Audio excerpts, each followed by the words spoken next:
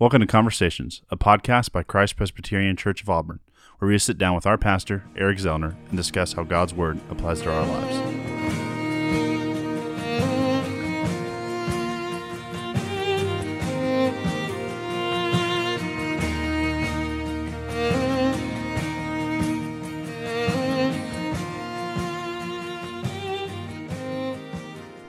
Welcome back to Conversations.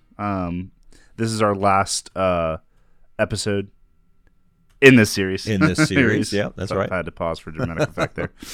In this series of the core values. If you've been following along for the past couple ones, we've been talking just about the core values. They used to be called distinctives of our church, Christ Presbyterian Auburn. And you can find them on our website at christpresauburn.org.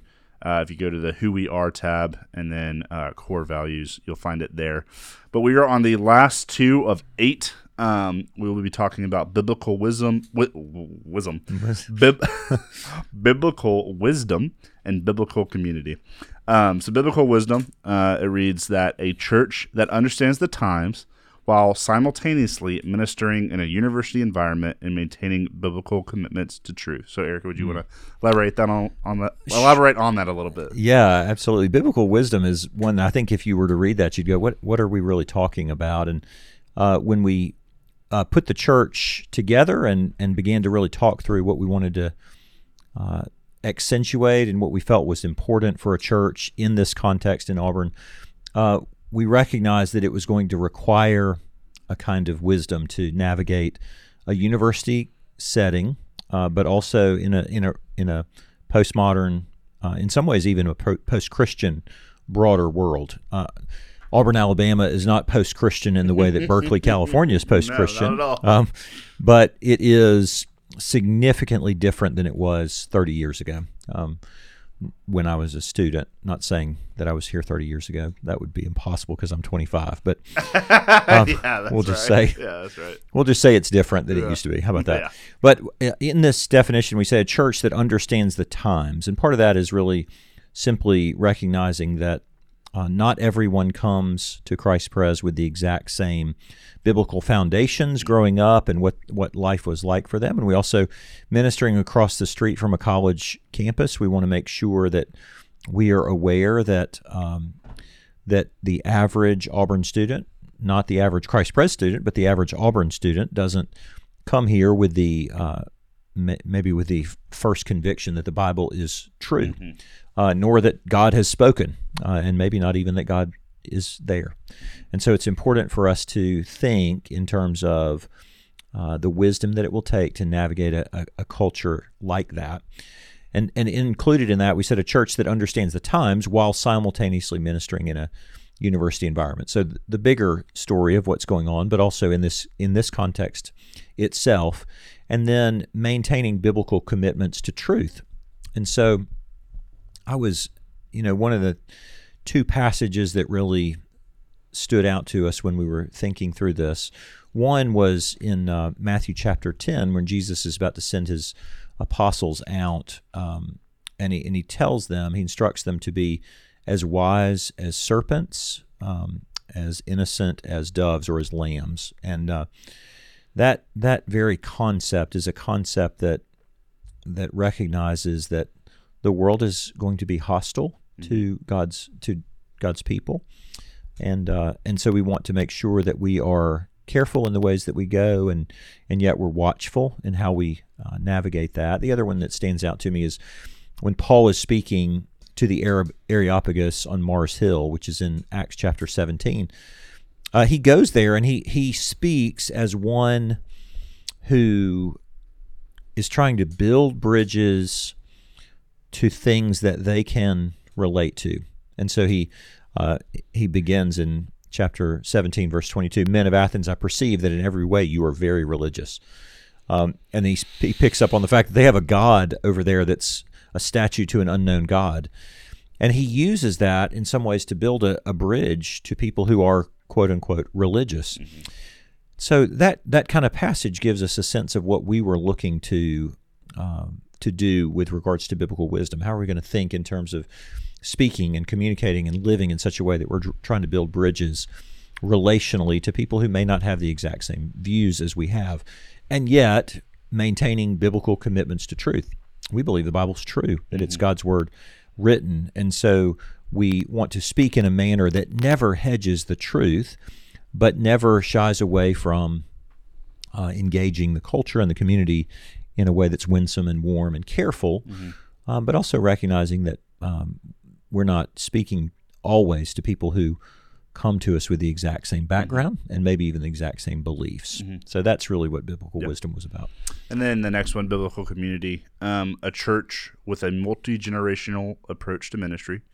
While we believe that God has instituted the covenant family as the central part of the Christian home, this does not make us insular. Rather, we strive to live as a body of believers united in genuine community. Yeah, that, from the start, the very concept of multi-generational ministry was an important part of what we saw here. And but I remember particularly saying to people who were coming to the early meetings, this is going to be a church, we want it to be a church of adults who really care about ministering to college students. It's not primarily a church of college students, and it's not primarily a church for college students. I think the church is for God's people, for the worship of the Lord.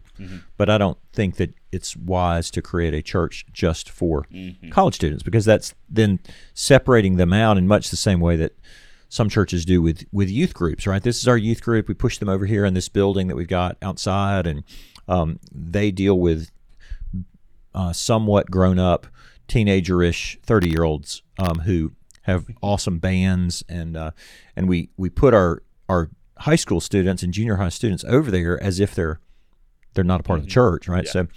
So much of what I care about is that when our students come to Christ Pres, that they are learning to be a part of a body of believers. And so, the very first line, a church with a multi-generational approach to ministry, means we want to create and enjoy various, I guess you'd say, connecting points, touch points, where college students interact with adults interact with college students.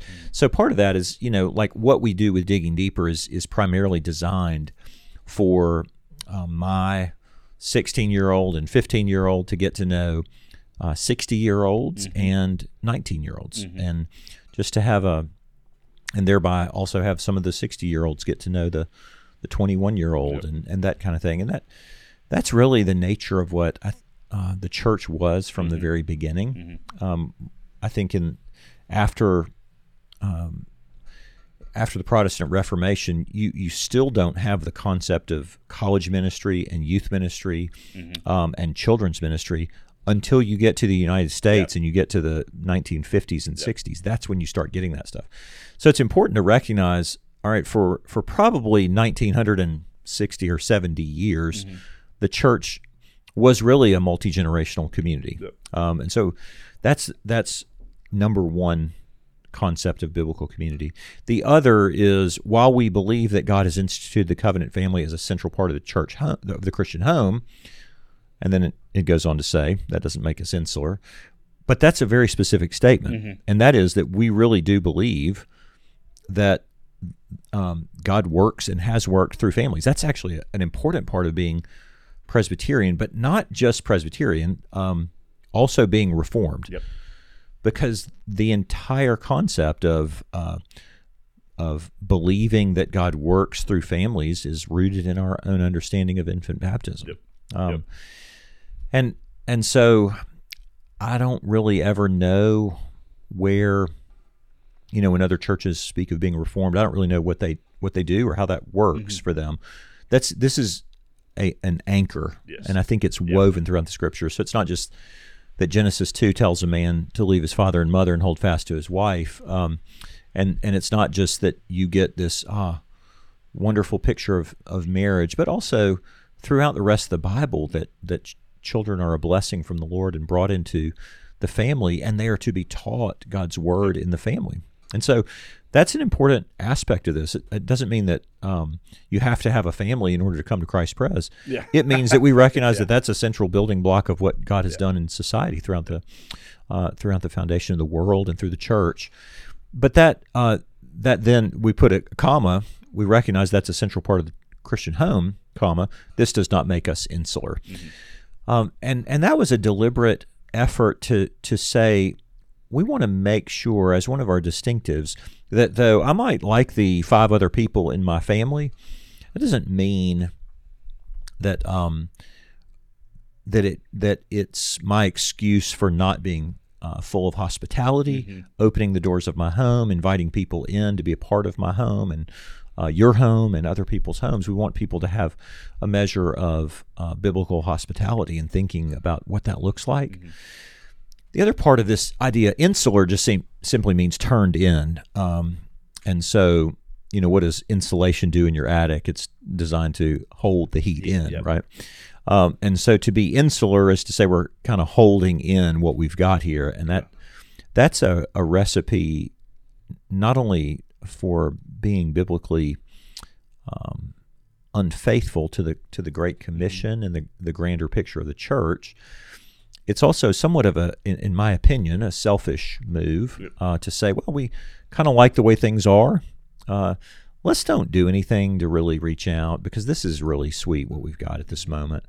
God gets to control how the church grows, but we want to make sure that we are thinking outside the walls, thinking of mission. And we covered some of this in when we talked about evangelism, church planting, and missions. It's just a posture that's outward facing, and that's really such an important thing for the concept of biblical community, right? It can't be that I have 3 friends, and so we're really happy. Michael, you cannot be a part of this conversation because we've already got 3 friends. Yep.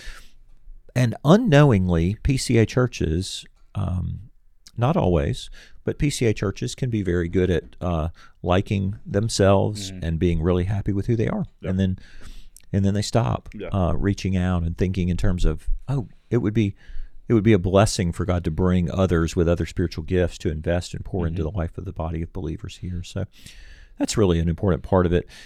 And so then that last part of it is this doesn't make us insular. Rather, we strive to live as a body of believers united in genuine community. And that phrase "strive" is quite intentional. We were not trying to say, therefore, we've arrived, and we're really pleased with how we are. But we recognize that that's an ongoing work in all of us to continue to have to strive to live as a body of believers. It is in the United States entirely. We're very independent as individuals, right? And so it takes effort and work for us to get out of our comfort zone, to move into relationships with other people. And there are Christians who believe, well, now I can just, this is fantastic. I can actually flip on the computer on Sunday morning and I can participate in a worship service. That's actually not biblical. And so you may hold all the same Christian opinions or biblical views, but this would be a blind spot for some people that we would just go, well, we don't have to be a part of the community. And that's actually very hard.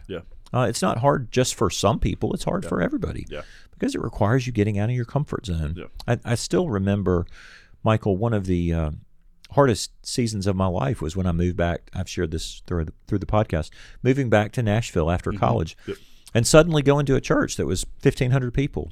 And it's big. And so it took I'm a high extrovert. It took every bit of effort for me to go, okay, I really do want to go to this small group, or I really do want to go to that Sunday school, or I really do want to be a part of this that the church is doing. And the reason it's hard is because we are all by nature independent, and we all by nature do not like to extend ourselves. The truth is that God's designed us not to be just an army of one. And it's really, biblical community is the heart of the church. Now, here's the thing. When life is comfortable and we're not being persecuted, we get the luxury of going, you know what I think I'll do? I'll just turn on my camera and watch the Eric on Sunday morning, he's my church. Yeah. Or insert whatever church that people watch. Yep. That only works when there's not persecution. Yep. And so the reason that this concept of independence and being separated from the biblical community now thrives in the United States is because we're all relatively safe. Yep. That thought would have been absolutely unthinkable in the world of persecution in the early church, and certainly in the places in parts of the world right now, China and other places, where there really is genuine persecution. Is it not James that addresses that? Yeah. James, he says, do not. Is it James or Hebrews? I always forget why. Sometimes What reference? do not neglect to meet together. Yeah, as some of them have it too. That's Hebrews. Yeah, that is Hebrews. Yeah, that's great. Yeah. That's so true though. It's exactly right. And in so doing, what you're doing is you're actually stymieing or stunting your own growth as a believer. And digging deeper, I had so many conversations with people that they're like, digging deeper can be a little hard. It can be a little awkward at times, and I fully know that. Yeah. I create them knowing they're going to be awkward, and I'm awkward, and you're awkward, and all God's children are awkward. Yes. But the nature of church is okay. That's fine. Well, we just learn to work through some of that, and the more time you spend with each other, the less awkward it gets. But that would actually be true. This is we want to make sure we know.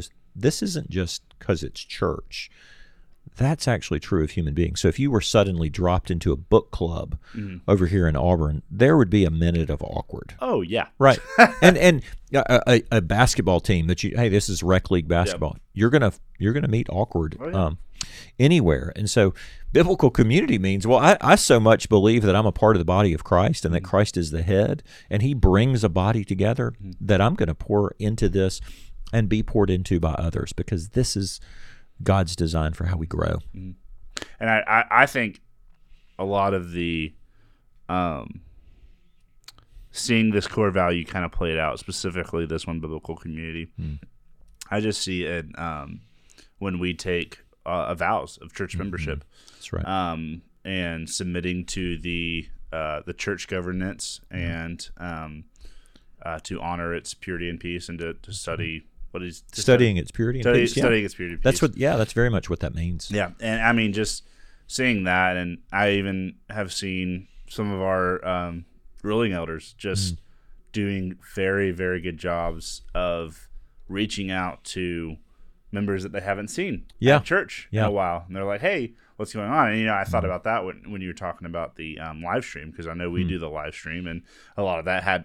I remember. I think I helped do the first ever one because it was during it was during COVID, and that's when I started doing it during COVID with that little. I remember that little small camera thing. That thing was a nightmare. We did have a small one. It was a Mevo, I think. Mevo, that thing was a nightmare. But I remember doing that. It was at Serenity at Legacy Farms, and or Legacy at Serenity Farms. Yeah, I forget which way it goes. You said it right just then. Okay. Legacy at Serenity Farms. But and I personally was like, why are we doing a podcast? Well, I understand why we're doing the live stream of the podcast. The live stream during COVID, I was like, why are we still doing this? But then, I would be worried if there wasn't many ruling elders checking in on members and making sure. And I mean, I see so many of the same people Sunday after Sunday after Sunday. Yeah. Unless they're a college student, I see them Sunday after Sunday after Sunday. You know, and the only reason I don't see college students is because they either graduate, or they go home for summer or winter break. So that's right. And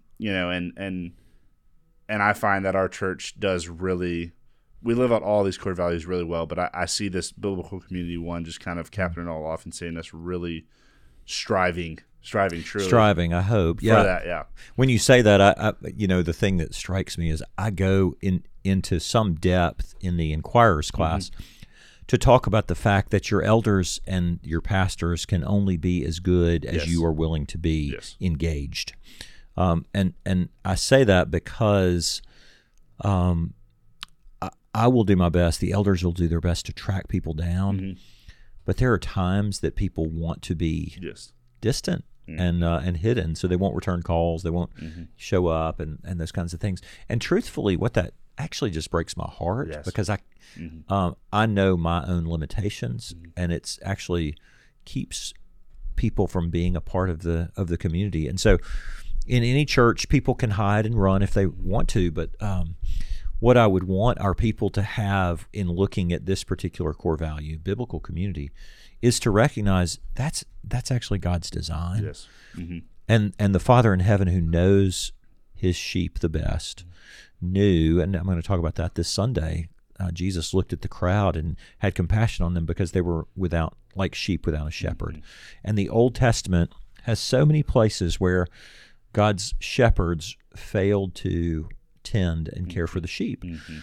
And 1 Peter chapter 5 is very big on the fact that elders are to tend the flock of God, and they're to do it with a manner that is compassionate like Christ was. But the elders and pastors can only be as good as people want to be a part of that. And so it's important for our people to really say, I really want to be a part of this and be known and loved and cared for. So anyway, it's something even as we say we strive for it, and I appreciate you saying our elders do a good job. I think they do, and I hope they do.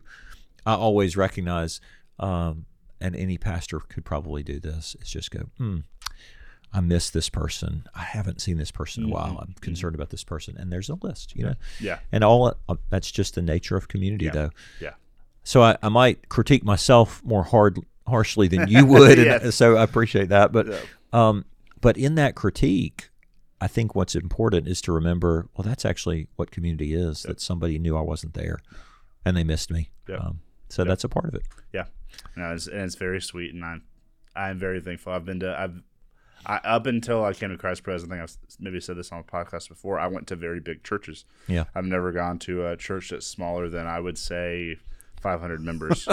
Like I never, I went to a big PCA church growing up, and then I went to a big non-denom around here before I came to Christ Pres, and there is subsects of community that are trying to created in those churches. And while that's somewhat helpful, I find that Christ Pres being the size it is, with the Digging Deeper groups and everything like that, it really does live out this core value really well, this biblical community. So, I hope so. I hope so. Thank you so much, Michael. Absolutely. This has been a great series. We've covered all from expository preaching, worship, theology, holiness, evangelism, church planting and missions, discipleship, wisdom, and community. All of those we headline with the word biblical, saying we're trying to take those things which we believe are rooted in the Scriptures and try to live those out in the life of the church. And so I would ask our people to read those and just be aware of them, because I think it's really what we wanted the church to be about in the beginning, and we hope that 50 years from now, I'm probably buried in the ground. If Jesus doesn't come back before then, I would hope that this church would still be standing on those same core values. Absolutely. So, well, thank you, Eric. Thanks, for this. Michael. We will catch y'all in the next one. Thanks so much.